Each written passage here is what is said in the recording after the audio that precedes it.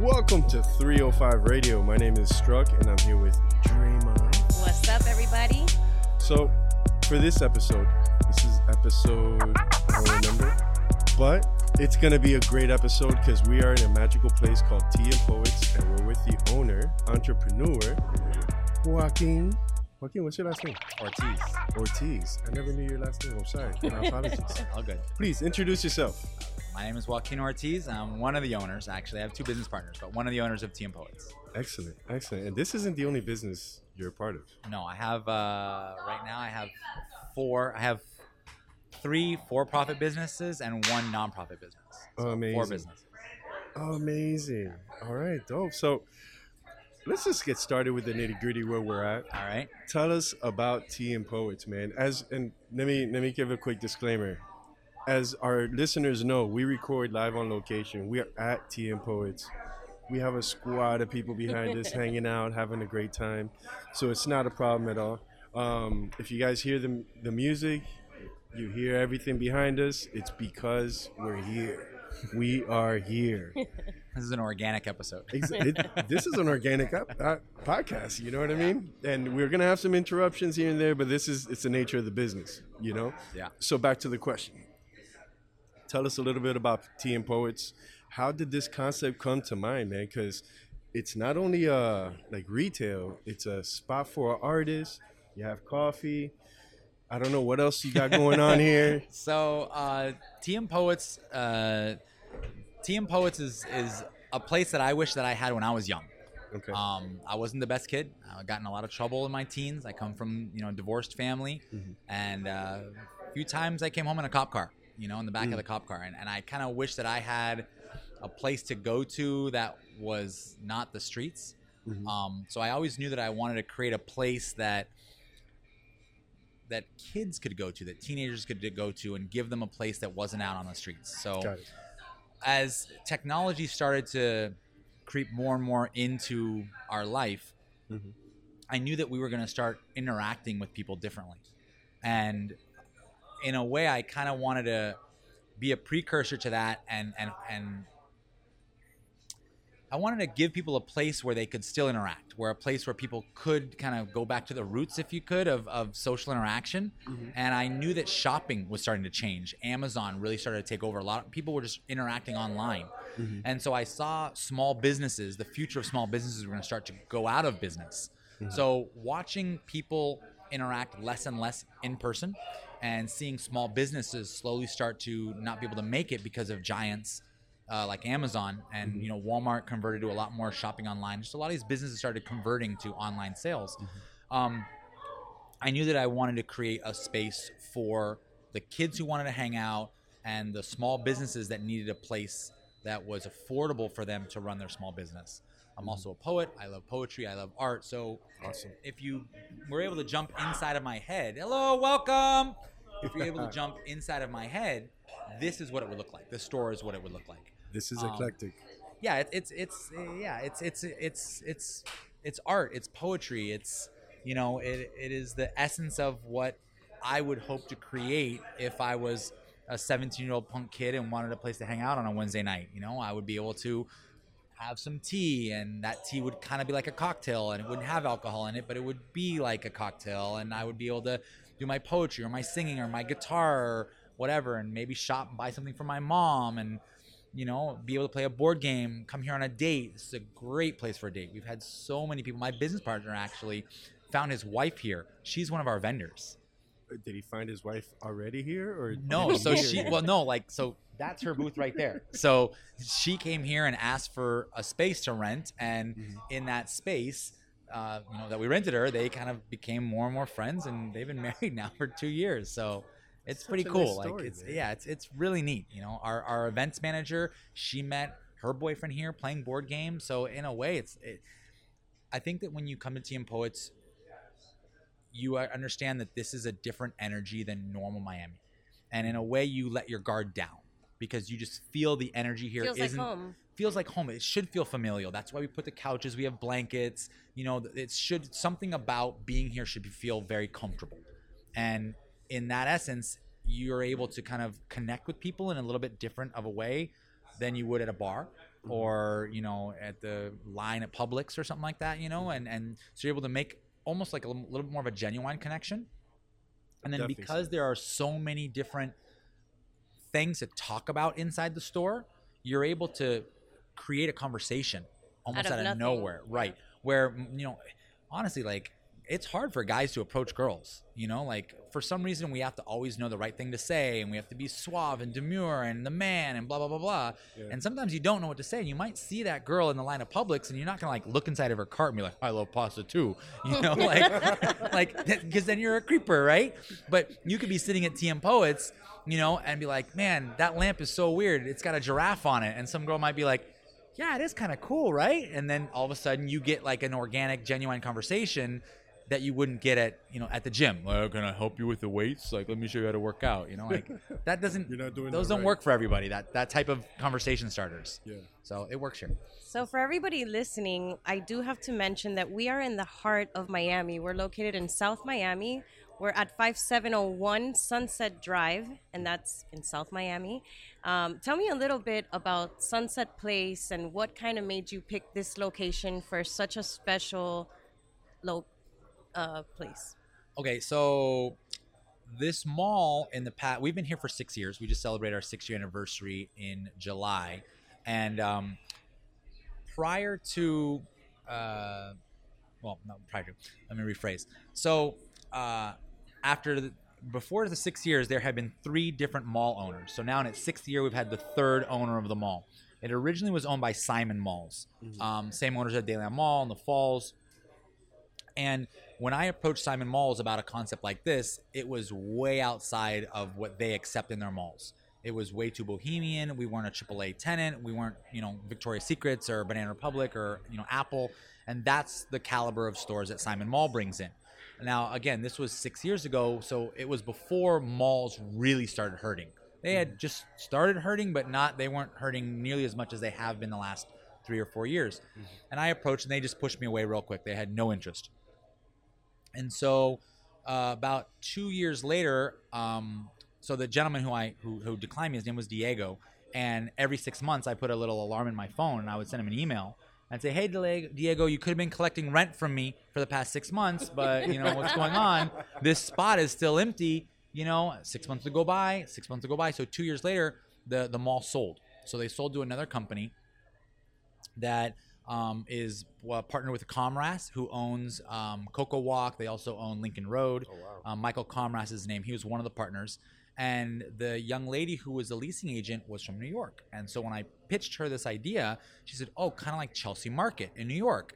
And I go, kind of, but with poetry and with live events. And so she was very interested in that. Younger girl, and she gave us a chance. And we just exploded from there. And that was, 2016? That was 2016. Yeah, 2016. So that was when you and I met, 2016.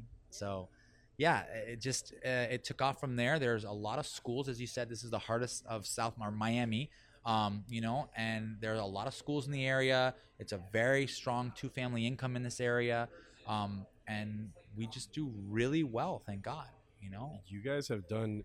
You guys are so different that you've actually outlived a lot of the stores in this mall. Oh yeah. We outlived Banana Republic. We outlived American Eagle Outfitters, Victoria's Secrets, Express, Gap. Esprit, I mean, everything. I've Everything. walked through this mall, and there's nothing familiar from when, you know, we used to Z come out Gallery right out just here. closed, unfortunately. Like the Yeah. mall itself is maybe 20% occupied and struggling, and we aren't. And that's because TM Poets doesn't depend on the mall to be successful. You know, it's not like you're walking through the mall casually and you come along TM Poets. We are a destination, so people come to this store for this environment. Well, it's for a this atmosphere. community that you guys have built over the years that it's definitely not going anywhere. Correct. Thank God. Well, yeah. Well, I hope not. I mean, yeah, Definitely I hope not. From if I can control, it's not. As far as TN Poets, I mean, the name itself tells you more or less the basis. And we've talked about community, but we do have a local market here. I know that you support a lot of the local artisans, local baked goods. You yourself have even traveled and brought some of the goods back wow, from good memory. yeah, Wow, from good places that memory. you've traveled to. So tell me a little bit more about just all of the components. What made you choose the name, and what that means to you? Okay, so a lot of people do hear tea and poets and they think, well, you sell tea and there's poets, but there's Right. a much deeper meaning to what tea and poets is. So tea is something that starts off as a dry ingredient, and then it goes through this hardship of very hot water. It goes kind of almost through like a baptism by fire, if you may. And after it goes through this intense hardship, on the other end of its hardship, it's just this delicious, warm brew, Smooth brew, that makes you right? feel comfortable, right? So the tea itself is a metaphor for going through something difficult in your life hard and coming out the other side better and more delicious. And that's the tea of your life.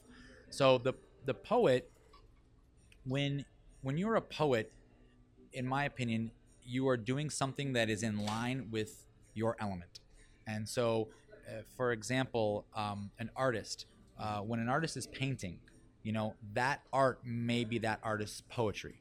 When someone is cooking and they're cooking this incredible meal, that cooking may be their poetry. When you have a sports car driver, and that sports car driver is in the zone and they're just flying around those corners, they're in their poetry. So poetry, in terms of tea and poets, is a metaphor for what you do when you're in your zone, when you're in your groove and your vibe. So together, it's like, hey, we know you go through hardships and we know you get beat up in life. All of us can tell a story that's like, wow, that happened to us. Wow. But you get through that. And on the other end, hopefully you're warm and delicious and incredible. And then hopefully also in a part of Hopefully, your life, Right. yeah, you can't just, I don't like speaking in absolutes. So, but, and then hopefully you recognize that. And then you also see that we all have the poetry of our lives. Each one of us can find poetry in our lives in being in the zone of doing something that really feels special and dear to us. And as you describe the what makes Tea and Poets such a good place, we look around and you see you have patrons coming in with the guitars strapped on their backs, their board games being pulled out. It's such a different vibe here. Yeah. I mean, we create that. We work hard to create that. And I think a lot of that has to do with our staff. It's not easy to staff, especially in the hospitality industry. After COVID, 20% of the entire United States changed their occupation. And out of that 20%, 80% of that 20% was hospitality. Oh, So wow. we really struggled in keeping hospitality baristas. And I mean, we hire, 25 and under. So that demographic in itself has a hard time committing anything over 6 months to a year. So it really takes a lot of work to train a staff to make sure that the energy of what you feel in Tea and Poets is here when you walk in. Because one thing is having the colors and the smell and the incense and the artist all the stuff. But if you don't have that same energy that you see and feel that we created, represented behind the bar with the staff. So, It's but excellent. to continue to answer your question, the outside walls are all surrounded by anywhere between 17 and 25 vendors, depending on the month. The vendors are all on leases, just like you would lease a store inside of Dayland Mall. It's the exact same premise. They're on leases. Those leases are obviously not as long as a Dayland Mall lease, but they are on leases. And we try to eliminate as much crossover in product, so there's not a lot of competition. And we try to create a very diverse group of people. All of them are local. We care a lot about supporting the community and small business. And one of the kind of hidden geniuses of Tea and Poets is that once you have 20 vendors inside of Tea and Poets, it's not Tea and Poets marketing Tea and Poets. It's Tea and Poets plus 20 more people marketing Tea and Poets. Because people want them to come buy their candles and buy their jewelry and buy their hats. So it's not just me saying, hey, come to Tea and Poets. It's 20 other businesses that are also using their voice to say, hey, come to Tea and Poets. And then if you add the stage and the performances that we do, where we host anywhere from 15 to 25, 26 events a month, you have all of those people also promoting come to Tea and Poets. And Open mic is still every Wednesday? Every Wednesday, 6 Every years Wednesday. straight. That's 6 awesome. years straight, every Wednesday, 7 o'clock. So we didn't do open mic for 2 months when COVID shut down.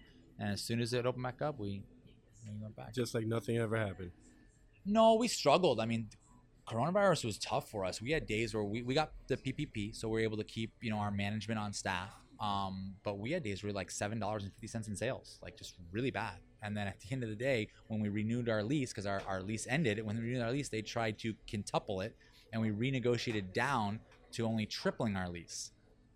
So That's like almost a horror story that you fixed. What can you do? I mean, like, thank God we were able to absorb that increase and still be profitable and still do well. Yeah. But no one wants their lease tripled. No one wants their lease doubled. And we negotiated that down from trying to increase it times during or 5. after COVID, and right after COVID. you know? And we didn't get any rent relief.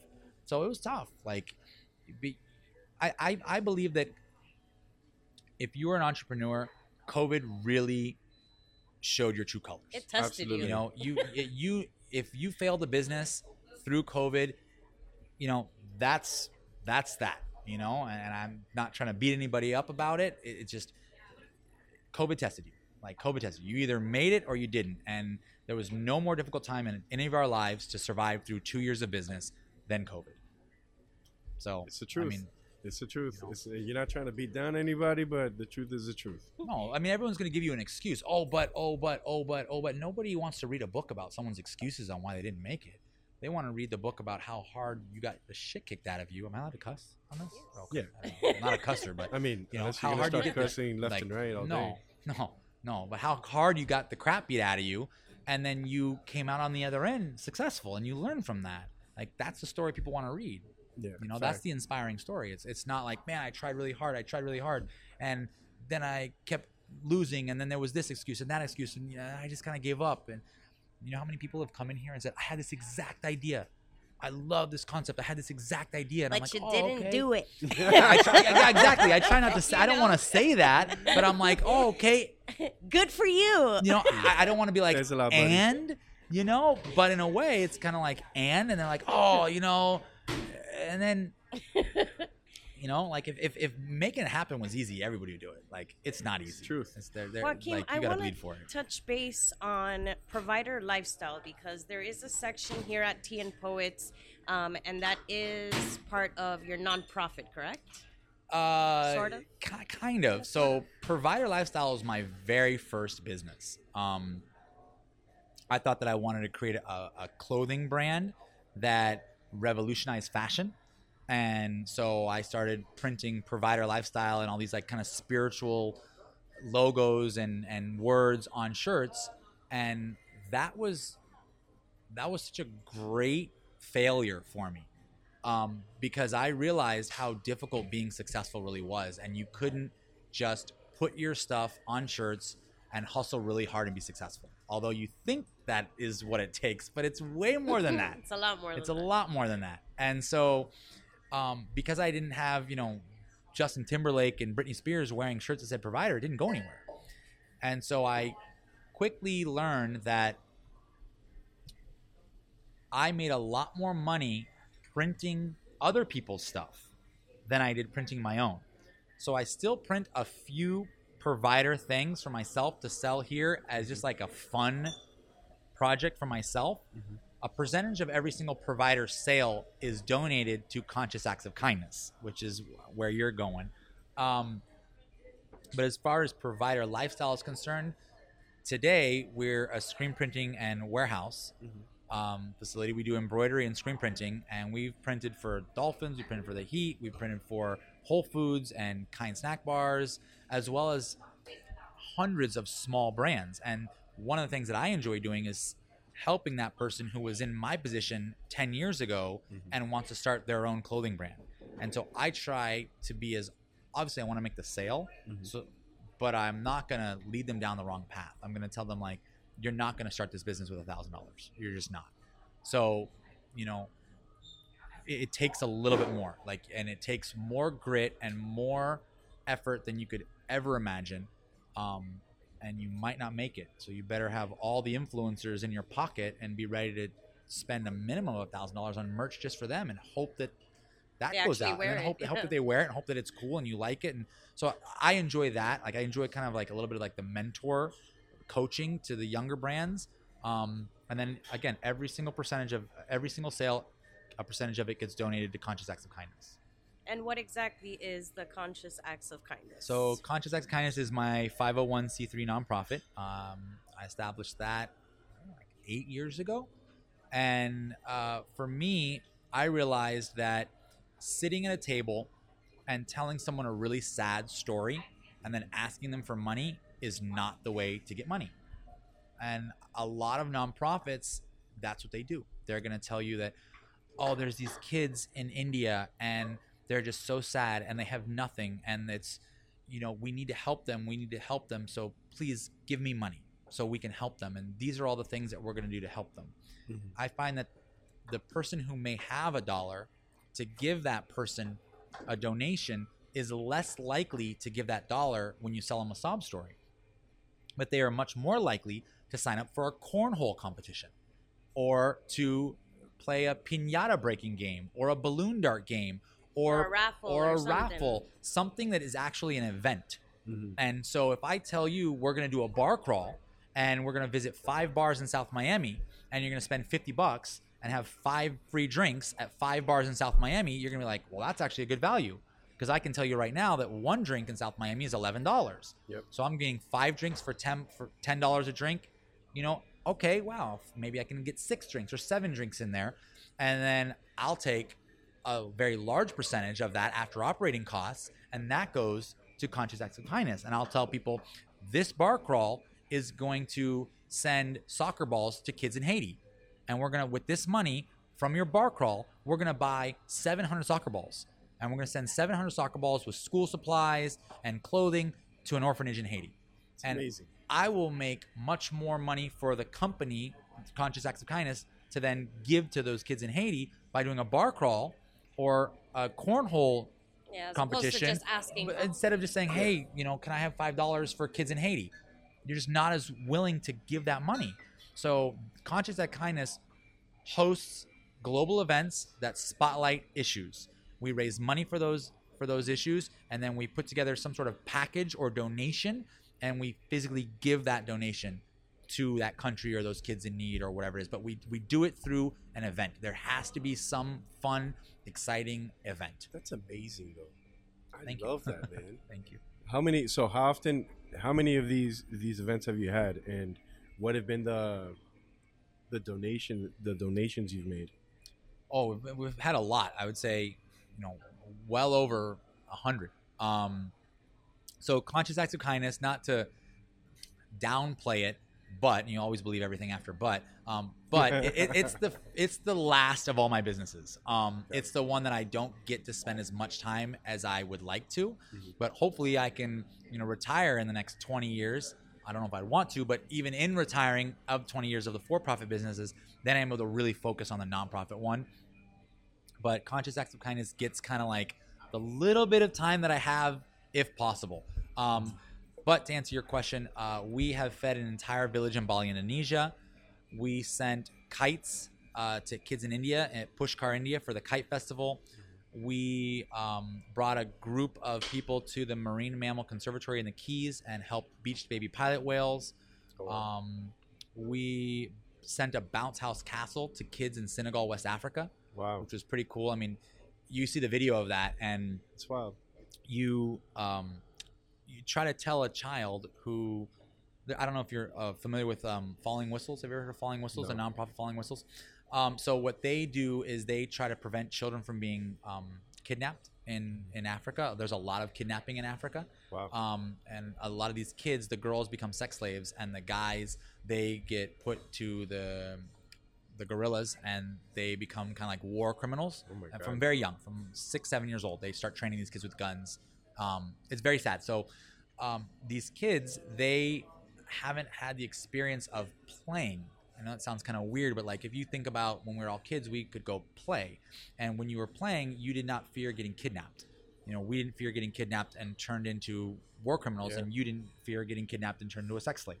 But these kids in Senegal and a lot of places throughout Africa, that's what they fear. So they don't get the opportunity to go out and play.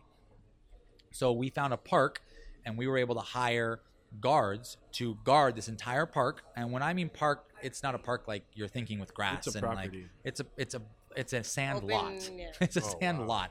And So we had some people there working this project for us, and imagine explaining to a kid who's rarely ever seen grass, okay, so you're going to get into a house, but this house is made of rubber, and you're going to climb into this house that's made of rubber, and you're going to get to jump and bounce around in this house made of rubber, but nothing inside the house is going to break. You'll be able to fall and bounce around the and house. play and jump. And the kids, like, they can't conceive what you're telling them.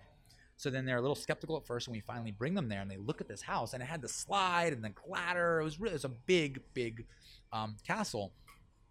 And you watch this video, and you see no fear and full joy, and that is just like, that makes every single thing worth it, and that propels you to do more events and to raise more money and to touch lives in the way that Conscious Acts of Kindness does.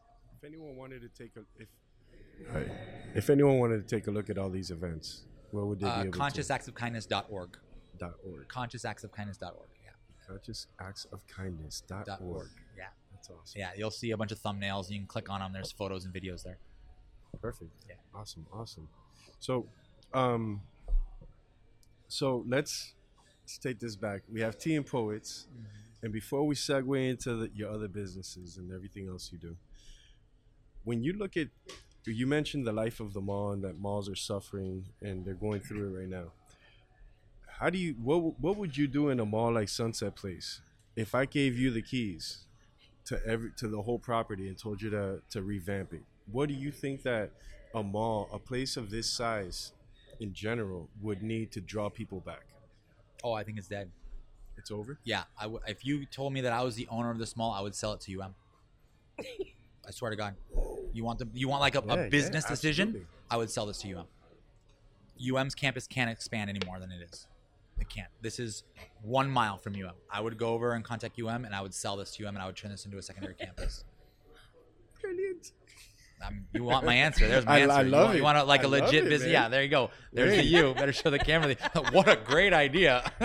This is a great idea brought to you by So yeah, I wouldn't. So rents are so expensive right now. Overhead is so high. Labor is astronomically high. As an entrepreneur, maybe people aren't going to like this. I apologize for saying this, but I am not thrilled that we're going to continue to increase the hourly wage up and up and up, because at the end of this month, on the 30th, I have to pay all my employees now $11 an hour. Do you want to buy a caramel macchiato for $7.50, $8.50?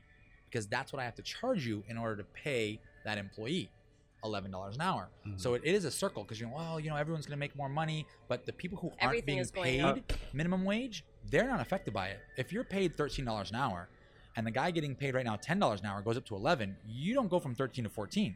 Yeah. And you don't go from $27,000 a year to $32,000 a year. You don't go from $52,000 a year to $68,000 a year because the $11 an hour employee went up. But the people who own businesses with those $11 an hour employees, their cost of doing business goes up. Therefore, the things that you buy go up. So something like coffee, think about all the hourly employees, like the $11 an hour employees. All those places that employ those people's labor costs are going to jump. How much was a macchiato before So when we started, I could sell a macchiato for $4.50. Now I'm going to have to sell a macchiato for $6.50. Yeah, that's a big jump. It's a big jump. Yeah. And then you're like, what's going on here? And I'm like, well, I'm paying my employees a fair wage. Yeah. So it's not to say that I don't want people to make money and live a fair wage. I'm just saying, well, just look at what happens. Like, everything is connected. So it's a struggle. Wow. Yeah, that's a good point of view. Some perspective. It's an entrepreneur. Like, until you physically have to take the money out of your pocket and like pay it, you don't understand. Yeah. You're always going to look at it. There's such a difference between owner brain and employee brain. They're not the same. They're not the same. You don't understand it. What's the biggest difference when you were employee brain versus now that you're owner brain? I didn't understand the value of an item. That was one thing. Like, I didn't physically understand the value of a straw. And I felt just fine passing the responsibility up. Okay. Like, you would work on a task, and then when that task can't be completed by you, or you think that you can't complete that task, you're just like, I tried, I can't do it.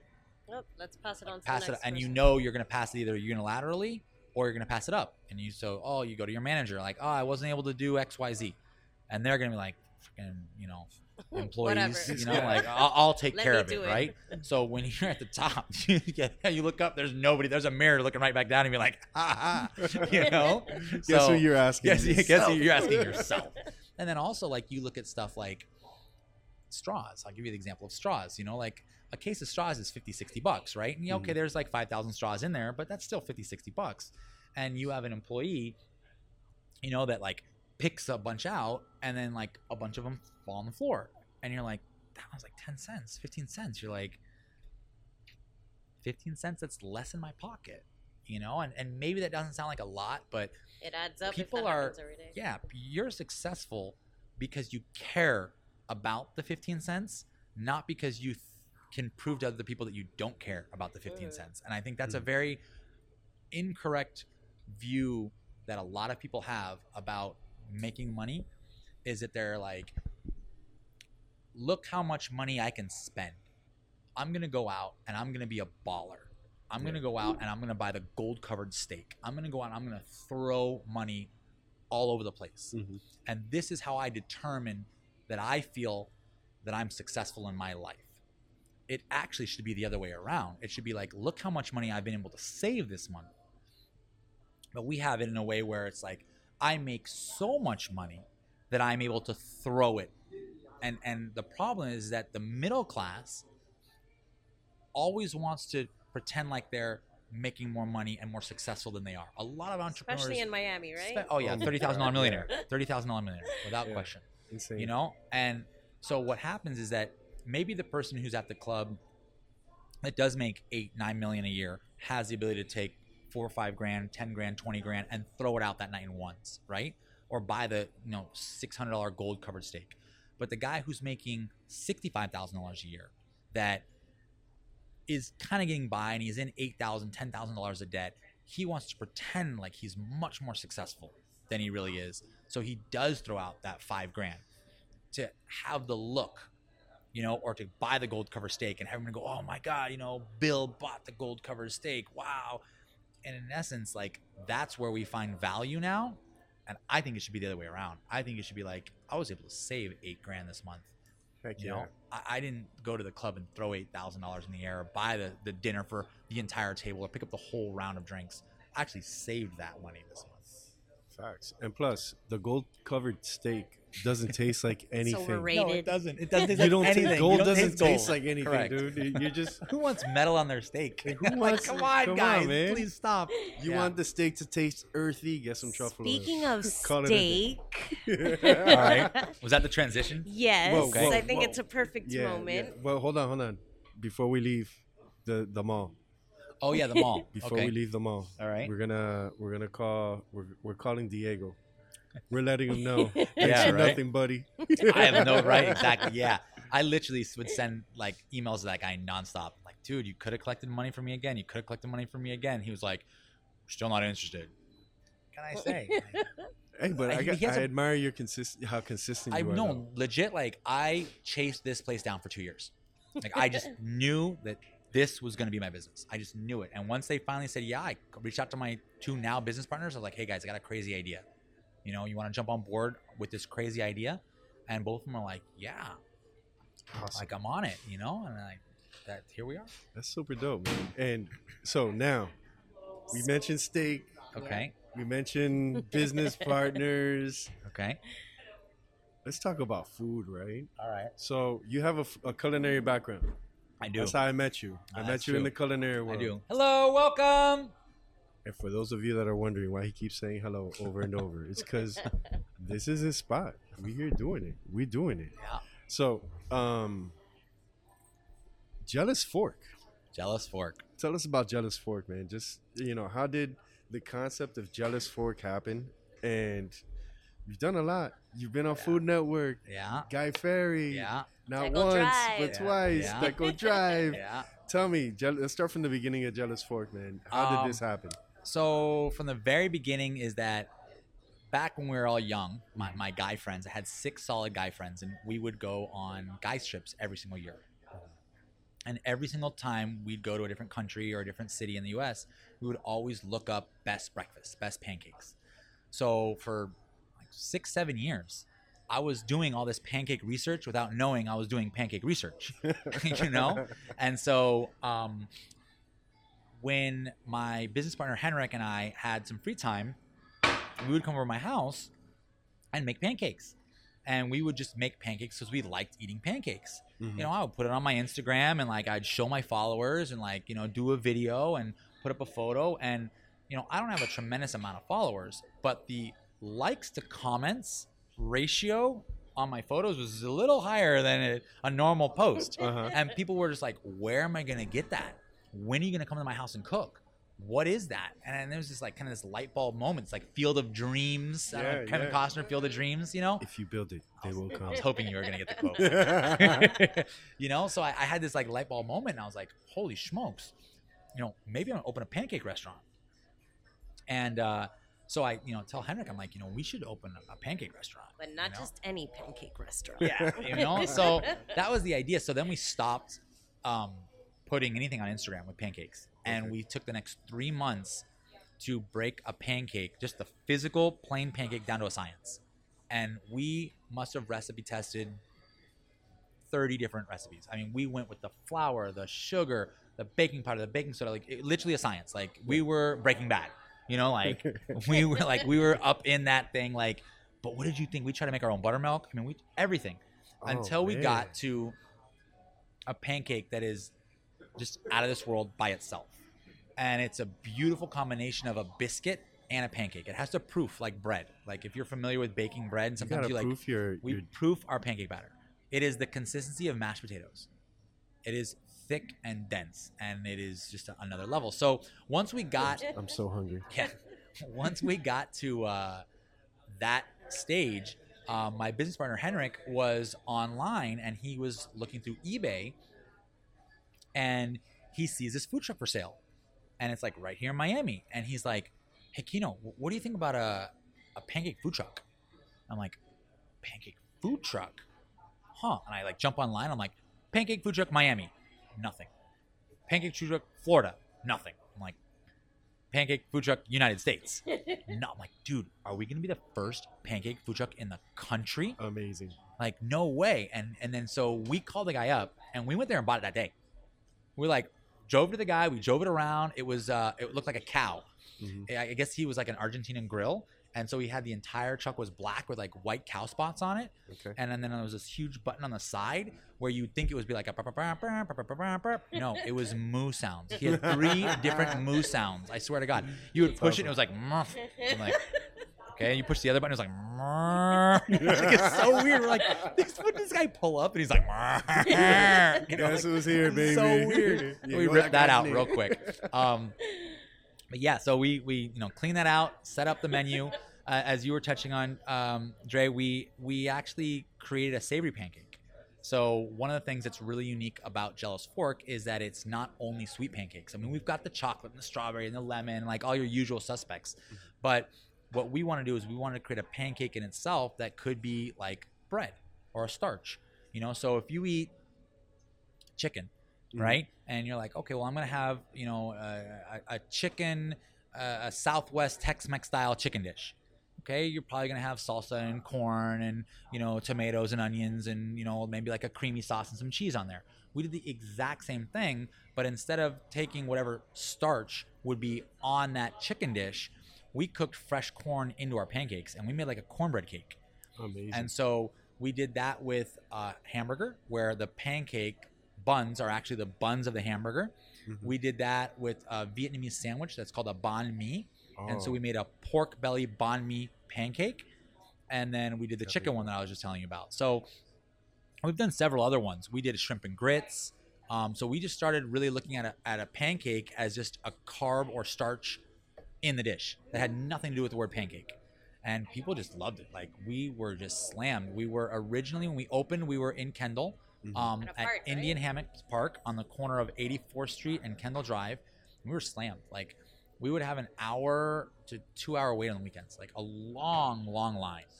And we were there for 2 years. And then one day, the second highest person in Dade County parks drove by with his wife, and these words are from his mouth in a meeting we had with him. And hello, welcome. No, those aren't the words from his mouth. But what I'm going to say next are. But he was driving with his wife, and his wife's like, "Oh wow, what is that?" And he says, "Oh, that's one of the vendors that we have here parked in the park." And she goes, "Oh my God, that's so dangerous. Look at the amount of people in that long line. I can't believe you allowed that." And so as soon as she said that, he came and kicked us out of the park. We got so busy that we kind of like outgrew our stay. That is amazing. That's the best that's reason a to get kicked I mean, out. yeah, yes and no, yes and no. But I mean, by that point, we already knew that we had outgrown the truck. And you were onto something. We were onto something. We're definitely onto something. Yeah. You know, we had been featured, as you said. We were on Deco Drive. We have just phenomenal. We have like 145 star reviews on Yelp. We have we were on what Deco Drive. I said NBC6 in the mix. You ended up We on got Food we Network. got approached by Food Network, which is really cool. We were on Guy Fieri's Guy's Grocery Games, which was just a wild experience. Like that was just a. Is Guy as crazy as he is? He's on a TV? wild guy. Like I can see why he's successful. Like he's successful because he is so high energy and he's so engaging that you just kind of like when people have high energy, you connect with them, you know. And like my dad always used to say that like positive will always attract positive and negative. Negative will never attract a positive. It will always attract another negative. But a positive person is always going to attract everybody. You can feel Guy's energy. He just has this positive vibe where he's just like, he wants to connect with you. He asks you questions. You know, when I was on the show, he's hazing me. He's giving me shit on the show. Like, he's like, you can tell he's a cool guy, you know? So that was a wonderful experience. The time goes fast. Like, you know, you watch these cooking shows, these reality shows, and in your head, when you're sitting on the couch, like, I would have done this, I would have done that. And you don't get it. They structure these shows to mess with you in the time. They structure these shows to get you hype. They run you around the supermarket before. They put you on the shopping cart, and they say, okay, pretend like you're running over here. Pretend like they're running here. So they get you in this like frantic mindset before it even starts. And you know how he goes like, okay, everybody, on 3, we're going to da-da-da. So when I say 2, and he gives you this trick where he tries to like catch you when he goes 3, 2, 1, go. That's totally staged. Okay. Like they mess with you because they do 2 takes. And they tell you that the first take isn't the real take, that he's just going to tell you what it is. And they do the second take. We so should like, do that. they mix it up. They mix it up because Henrik and I, my partner, we were like so aware, like, we're not going to get screwed on this. We're not. And then the way that they structure it, they get you. They get you. They It's a know. wrap. You got dude, caught. These people have done like 30 freaking seasons. They know exactly what they're doing. They put They know you what into their buttons to wheel push. and you're like, bloop, bloop, bloop, and before you know it, they're like, you got a plate in 4 minutes. And you're like, oh, wow. So that was Also, a wild plating was experience. savage. You only have 4 minutes to plate. You have as much time as you can get. And if you're plating in 4 minutes or whatever it is, when you plate, you plate. Like you plate when you have time. But what I would suggest to anyone who's ever thinking about going on a cooking show is that you got to keep it simple. Like Kiss, you know, like you have to keep whatever your idea is as simple as possible. And if you think it's simple, make it more simple. And I know that sounds kind of weird, but like expand your idea only if you have more time to do it. But you're better off executing something simple and great It's like the versus less is more kind of super thing. fancy and like 30%. Right. Amazing. So, So now we have word of advice from someone that's been there. yeah, there you go. That's awesome. I love it. I love it. Now, have you considered, you know, shit, you just came out of nowhere. You're like, let's do pancakes. And, you know, you have to think and ask yourself, how far can you take pancakes? Man, you've taken pancakes as far as they go. We'll see. You Well, never that's know. true. You're You right. never know. We're not talking. We're not You never speaking in know. absolutes. Yeah, we're not speaking absolutes. So, you know, I think there's, I mean, we did like pancakes and ribs with watermelon salad and goat cheese. But you'd never in your life think that pancakes would go with ribs even and a mix. watermelon salad. Told you But they about do. that It life. plays. And you throw it out in the middle of June when it's hot and summery and people are just like, holy crap, this is phenomenal. Yeah. So, like, just take out the word pancake and put in bread or starch. And, like, what meal do you eat that doesn't have bread or starch? I'm still amazed that you proof your pancake dough. Yeah. Yeah, I mean, your proofs. pancake batter. Yeah, it yeah. turns batter to dough. Yeah, it you know what I proofs. mean? Yeah, it proofs. That's So, amazing. At some point, you were even selling the batter, weren't you? dang, you're good. I am okay. good. Wow, you're good. Someone's done their research for this podcast. That is awesome. You're on your game, Well, bro. I've been here from the beginning, You so have. I That's know true. a lot of the BTS and Yeah. stuff that people usually That's don't know. so Wow. So you as a- almost gave away the good. You were selling the goods. yeah, I was literally selling the goods. So as I was saying with coronavirus, it really tests you. So when we closed down Miami, when Miami closed down for 2 months and we were deemed not an essential business, we said, well, there's got to be another way for us to Wait, make money. who said pancakes are not essential? Who said food wasn't Right? essential? I'm Like, saying. like, You're fired. honestly, like whoever, think about it this way, whoever is making a paycheck to go home and pay their rent and support their family, you deem that person's business is not essential to them. Like, Of course. isn't everybody's paycheck essential? Exactly. So, I don't know. Anyway, moving on. Yeah.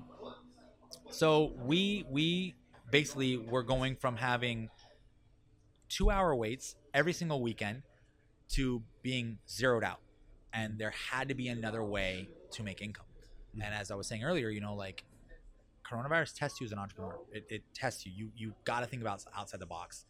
I talk with so many chefs throughout coronavirus time where they're like, "Oh, well, we're fine dining. Our food is not meant to go." And I'm like, money is money. Yeah. Like, pull your ego out of it. You got to pull your ego out of it. Because you do fancy fine dining food doesn't mean that you can't put all that stuff in a to-go container and sell it.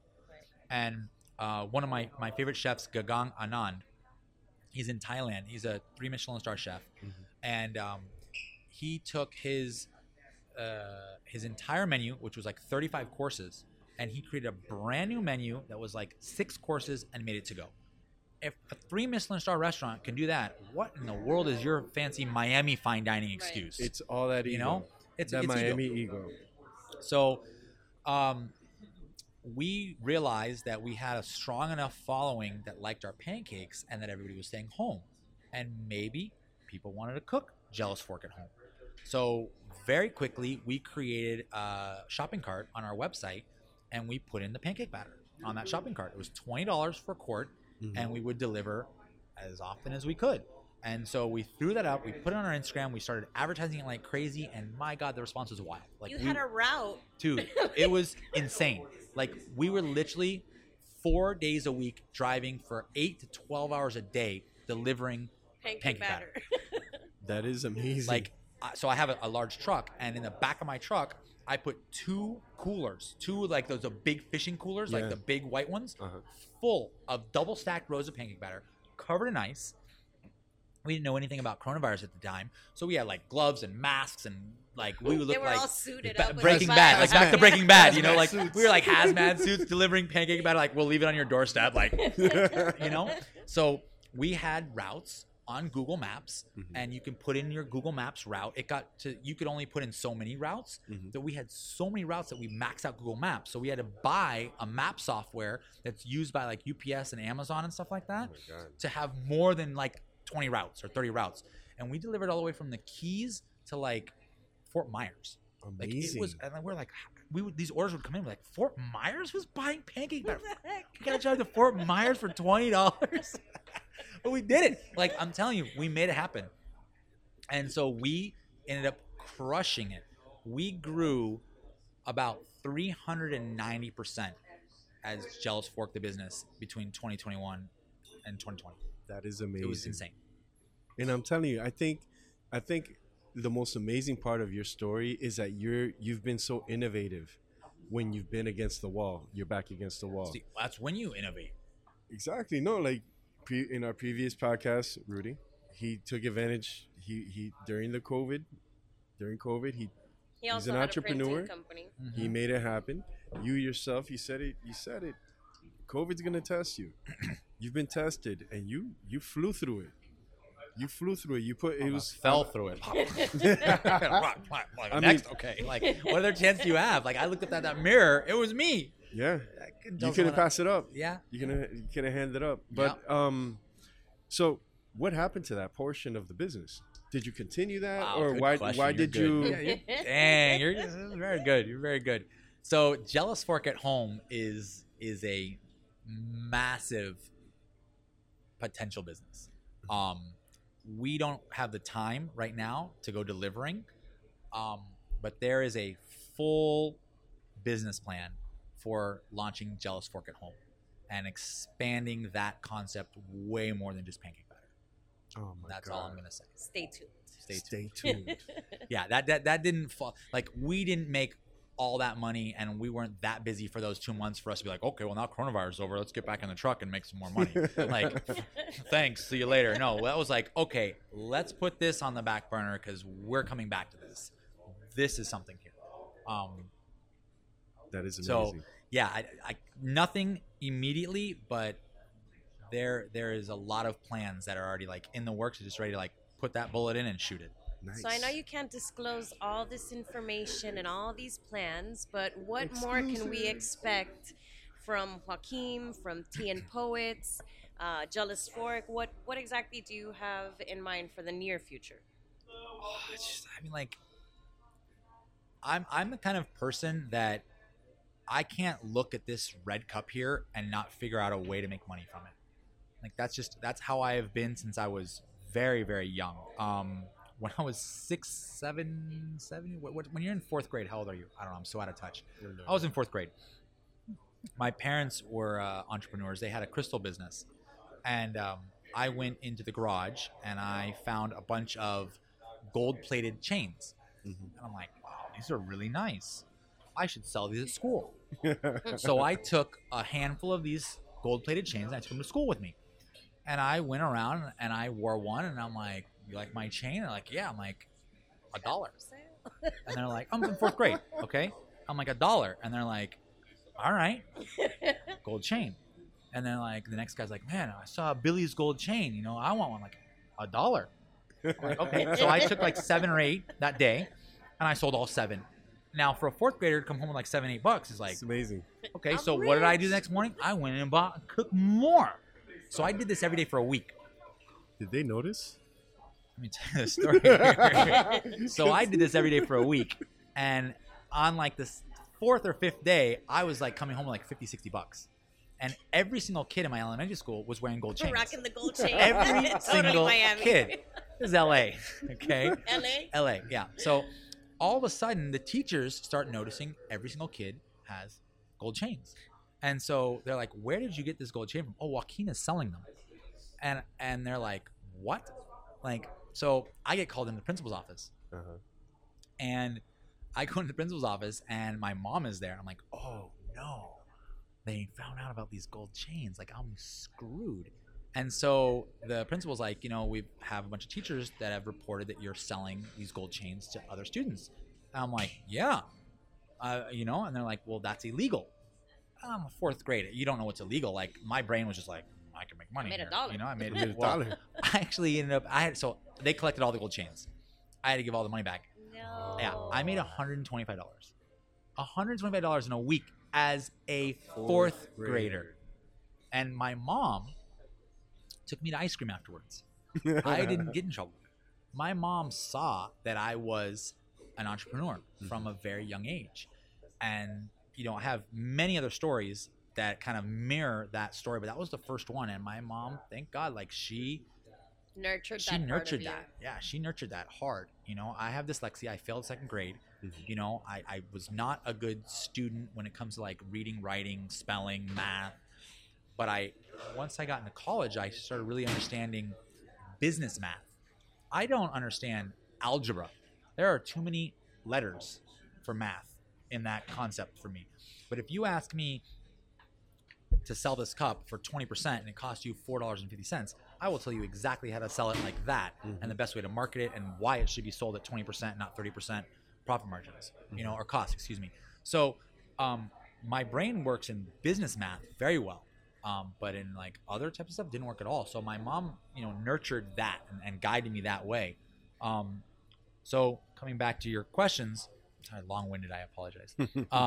Coming back to your question, you know, I can't look at a situation and not see a way to make money from it. I can't look at a situation, not see a way to start a business. So Jealous Fork we have some really awesome opportunities in the very near future that we're going to take advantage of. The business is going to grow, and we're going to need a lot more space in a food truck. That's all I'm going to say. Amazing. TM Poets is locked in. Like you also get that, like, don't mess with a good situation too much. Yeah. And as an entrepreneur, you know, a friend of mine, she put up a post the other day that was like, as an entrepreneur, you do everything yourself. It's all on you. And like, I like responded, I'm like, I don't believe that's true at all. I think as an entrepreneur, you have to realize that you need to build a team around you because you can't do everything with yourself. And I think that a lot of people don't understand that, is that I couldn't be doing this interview here. I couldn't have Provider right now working and printing. I couldn't have Jealous Fork right now putting out pancakes if I didn't have staff, if I didn't have management at my businesses, if I didn't have a team underneath me to do the job of implementing my vision. And a team is like this table, right? You have the tabletop and you have the legs. And neither one is more important than the other. And whether you perceive yourself to be the tabletop or you perceive yourself to be the table legs makes absolutely no difference. But you got to know that they Don't need each live other. simultaneously together, because without them, it's 4 sticks on the floor or a Yep. piece of flat wood on the floor. So it doesn't matter whether you see yourself as the top of the table or the legs, but you got to work together to become a table, to be a table, to be a sturdy table. So I can't physically be here doing this with you without my team. And so in that respect, to have my team and to be able to grow each business is so vitally important. So TM Poets is locked in. This is gonna sound weird, but like, I don't physically work at TM Poets. I do payroll, I oversee operations, I make sure people are trained correctly. I manage TM Poets kind of like Little this at the top. details. That's it. That's all I need to do. I have a great management. I have great staff, and that's all I need. Provider is the exact same way. I literally just manage the top of Provider, and that's it. It's got its staff, it's got its team, I don't need to touch it. Yeah, it runs itself. So like, I don't need to mess around with a thing that's already locked in. 6 years, 8 years. I don't need to touch them. And in a way, I am more excited about creating new concepts than opening up another Provider screen printing company and another TM Poets. I would enjoy opening those things, but it wouldn't fuel my creativity as much in opening a new concept or a new idea.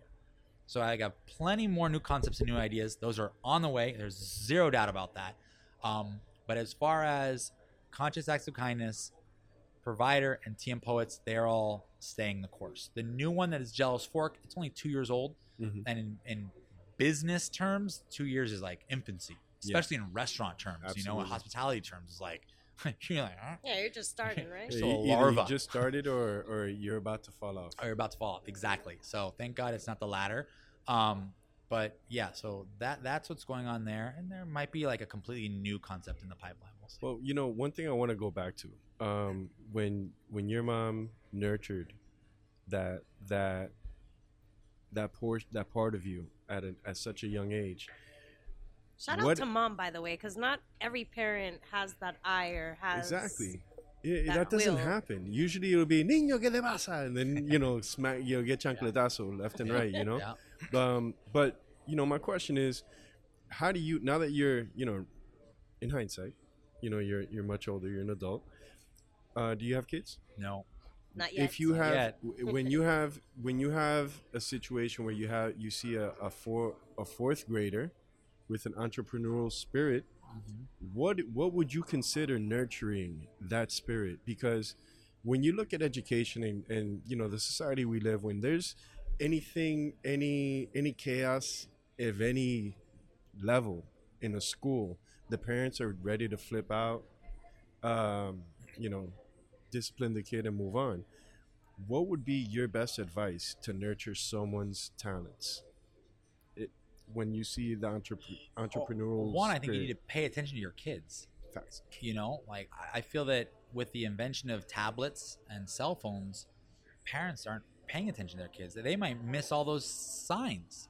which is really sad. And you know this from being in the restaurant industry. Like, so many parents sit at the dining room table or the table in the restaurant, and they put their kids on tablets, and then they have a conversation between the two parents, and the kids are just sitting there. How are you going to know if your child wants to be a ballerina or an entrepreneur or a sports star or a mathematician if you don't engage with that child?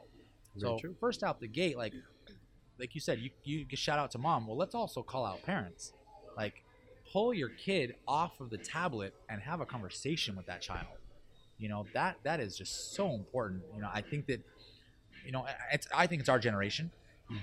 Our generation of parents have really messed up, because the generation of parents before us, those things didn't exist. So we did have conversations at the table with our parents.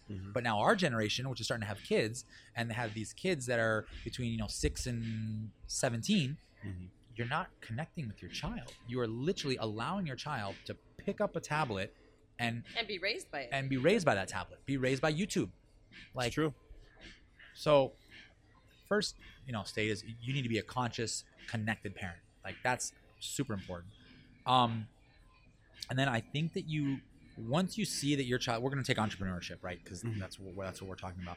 If you see that your child has an entrepreneurship interest, you need to cultivate that in some sort of small business that your child likes. Let's take the lemonade stand. It's a classic, like young entrepreneur thing. First of all, you've got to teach your child about quality of product. Okay, it's one thing to be an entrepreneur, but if you sell garbage, you're not going to be a great entrepreneur. Not at all. So don't, first of all, teach your kid how to make great lemonade. Study lemonade.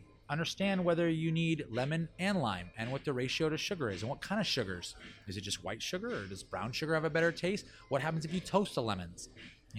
What happens if you add sparkling water to your lemonade? Like, first of all, educate yourself on the product. How am I supposed to sell this red cup if I'm like, I'm an entrepreneur, I'm going to go sell this red cup? And you know nothing about the red cup. What kind of cup is it? Yeah. Is it biodegradable? It's red. Exactly. Like, it's red. It's there. Buy it.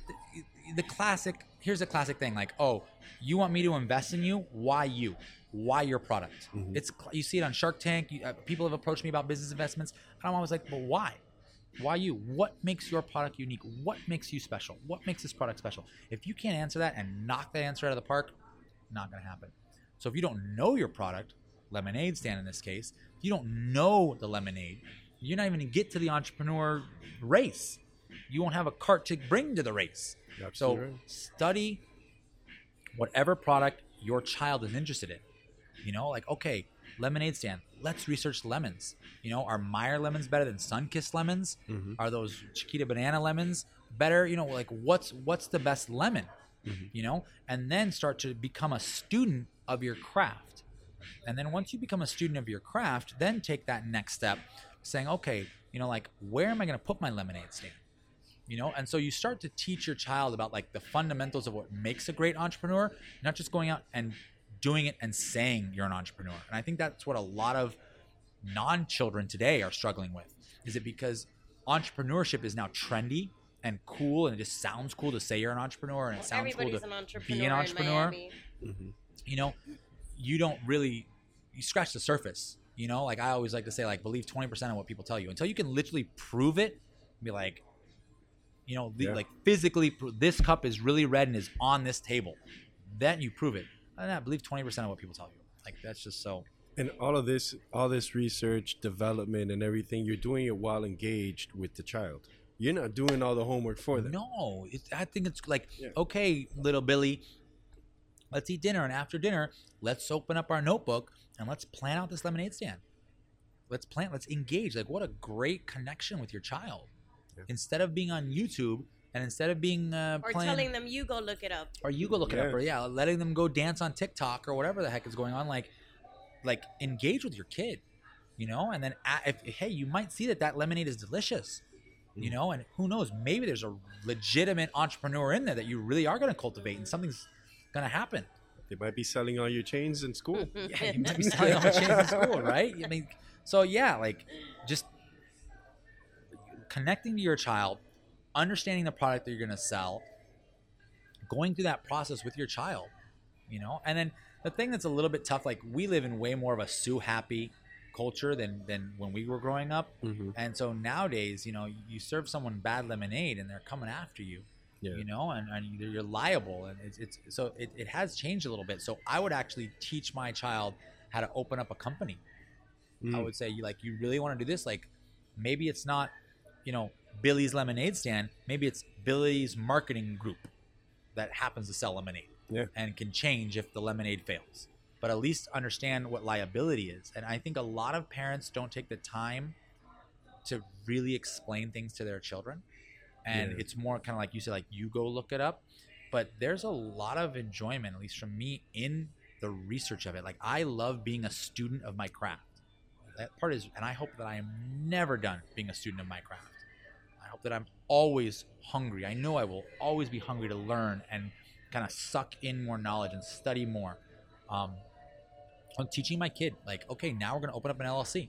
Mm-hmm. Now we're going to, why, Dad? Why are we opening up a LLC? Well, there's something called liability. Well, what does that mean? Oh, get ready. This is a course in liability now. Like, what's wrong? What a great thing. Like, why not shoot for the stars? All of why this, downplay your kid? I'm just gonna put this out there, but you should write a book or start a podcast. Absolutely. Or Start a podcast. Something. Podcast. Let me tell you, hearing all of this, and you're 100% right. I'm with you 100%. And the more I hear it and I run it back in my mind, it seems like more like that's what you should do to everyone, not just kids. Correct. Everyone's so disengaged. They're not really, they're half-hearted. No, like you said earlier, when you think you're gonna start a clothing brand, I don't put a name on it, I put a little character.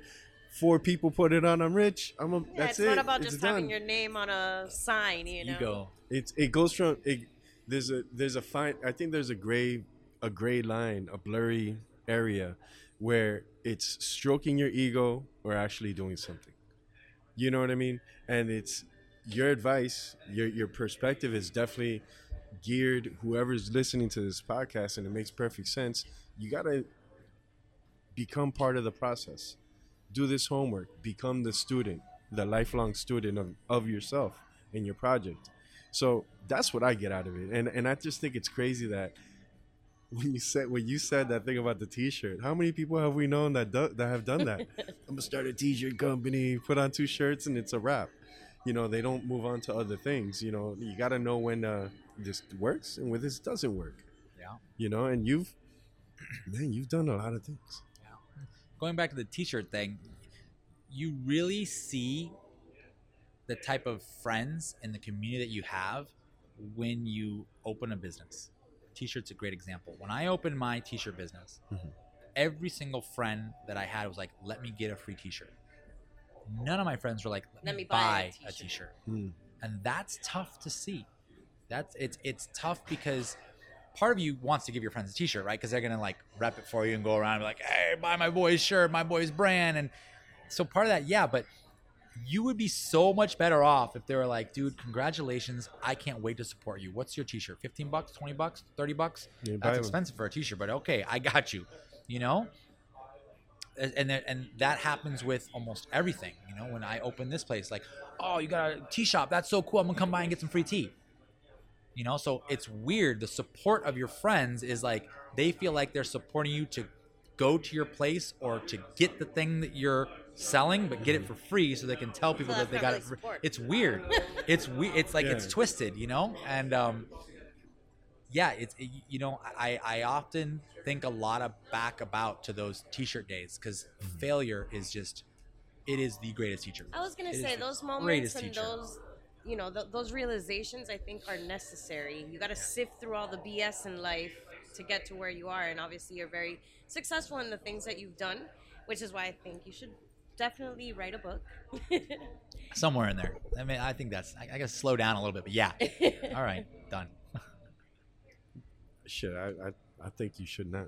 Bits and pieces. Keep going. I like, I'm married, newlywed, so I only have so much time. Yeah. I have a very understanding wife who's probably at home wishing that she was having me cook dinner for her now, and I'm here. And so, like, she understands that. She's like, where's my pancakes? Yeah, where's my pancakes? She's like, stop cooking pancakes. The thing is, I get really into, like, going back to the student, I fell in love with chocolate chip cookies. And so for the past 3 months, I've broken down chocolate chip cookies to a science. And I believe that I have made the best chocolate chip cookie ever. I'm gonna have to And taste so, I cook these batches of chocolate chip cookies, and my lady's so happy, but she's also like, "You've got to baking stop. cookies. Like, you've got to stop." How I do was we like get- that way. how I do did we- ice cream about 4 months ago. I broke ice cream down to a science. Cinnamon rolls.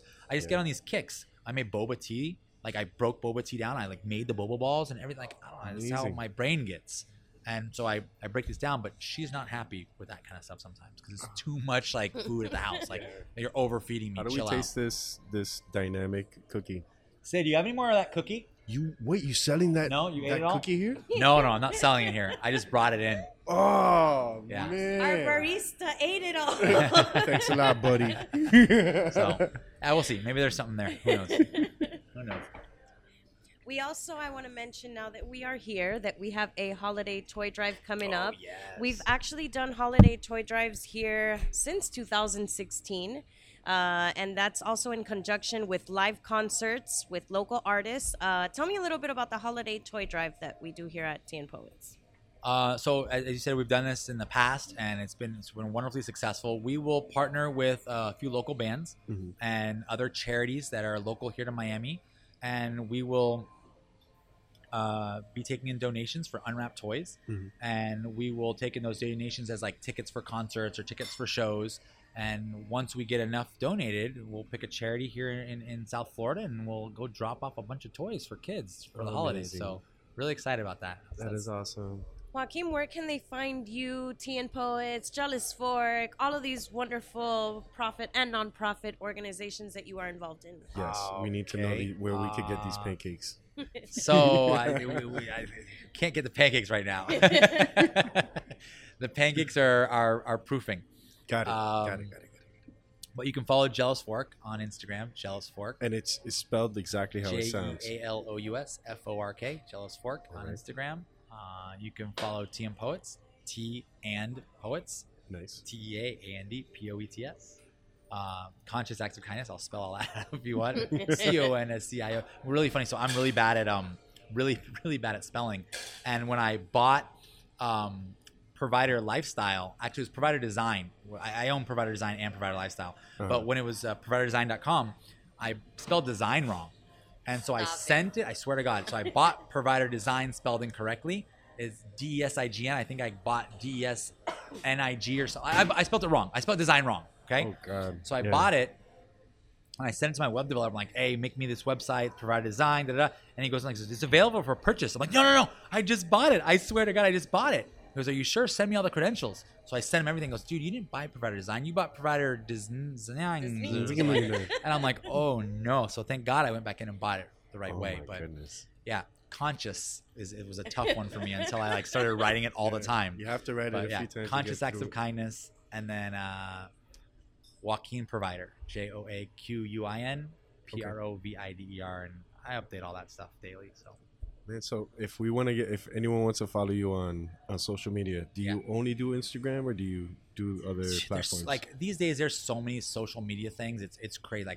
Like social media is a full job. Like it is a full job, and I do all the social media for all my businesses, and that is tough. Like creating content is difficult, posting is difficult, keeping up with the amount of DMs that you get from one business is tough. That has 10, 15,000 followers. Then you want to talk about adding 2 or 3 in there is like, overwhelming. auto response is a godsend.